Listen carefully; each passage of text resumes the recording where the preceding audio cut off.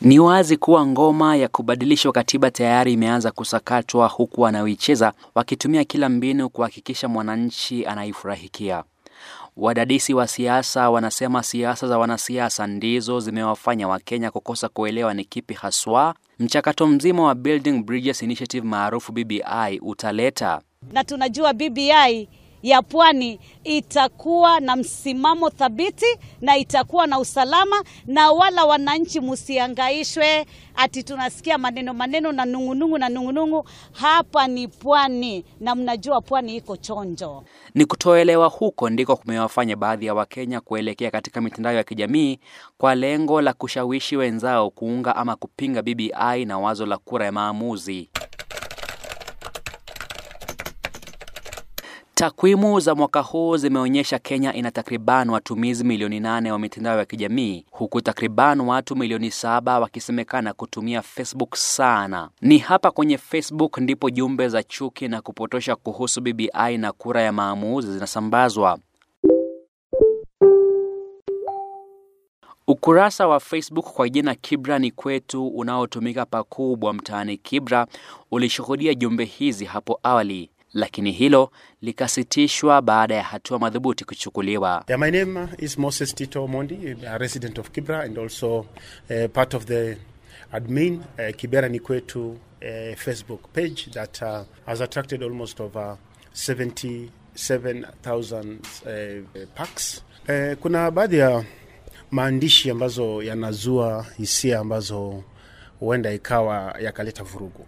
Na mara nyingi kama wale ambao wanasimamia hiyo kikundi, si vyema kupitisha ama kuweza kuapprove yale maandishi ambayo yatazua zogo.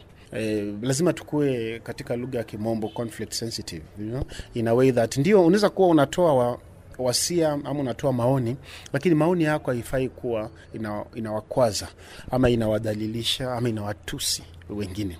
Hiyo sasa si maoni, hiyo ni matusi. Na matusi, hakuna siku matusi ama cheche za maneno za kuleta utofauti ama hisia za kuleta hofu itakuwa maoni. Hapana, hiyo hatuwezi kubali, na ndiposa ilifikia hapo tukasema ni vyema kudhibiti. Lakini wapo watu ambao sasa wanasema kwamba that freedom of speech inakuwa curtailed. We have freedom of speech na lazima iheshimiwe, na kila mtu wako na ruhusa ya kutoa maoni, lakini hauna ruhusa ya kumtusi na kumdhalilisha mtu.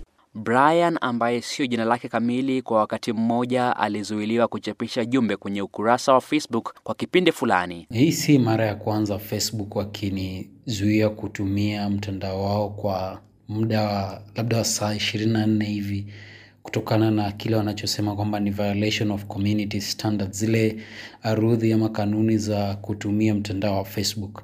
Nadhani Facebook hako sawa kwa kufanya hivyo, kwa sababu kuna mambo mengine ambayo mtu anafanya na wenyewe watasema kwamba with a good intention, kwa nia nzuri tu ya kupea watu habari, lakini unapata kwamba umeshaekewa masharti mengine makali sana. Ni kama wanaminya kwa njia fulani uhuru wa kujieleza. Na mnamo mwezi Juni, kundi maarufu la Facebook kwa jina Group Kenya lilifungwa baada ya kukiuka kanuni za mtandao wa kijamii wa Facebook. Kundi hilo lilidaiwa kueneza chuki na propaganda. Juhudi zangu za kuzungumza na mkuu wa mtandao wa kijamii wa Facebook kanda ya Afrika Mashariki, Janet Kimboi, ziliambulia patupu. Aidha, kulingana na masharti ya Facebook, iwapo watumizi wa mtandao huo watakiuka sheria zake kama vile kueneza jumbe za chuki, basi watazuiwa kuandika chochote kwa muda fulani au hata kuondolewa kabisa kwenye mtandao huo wa kijamii. Henrik Sobuchinju, Pamoja FM.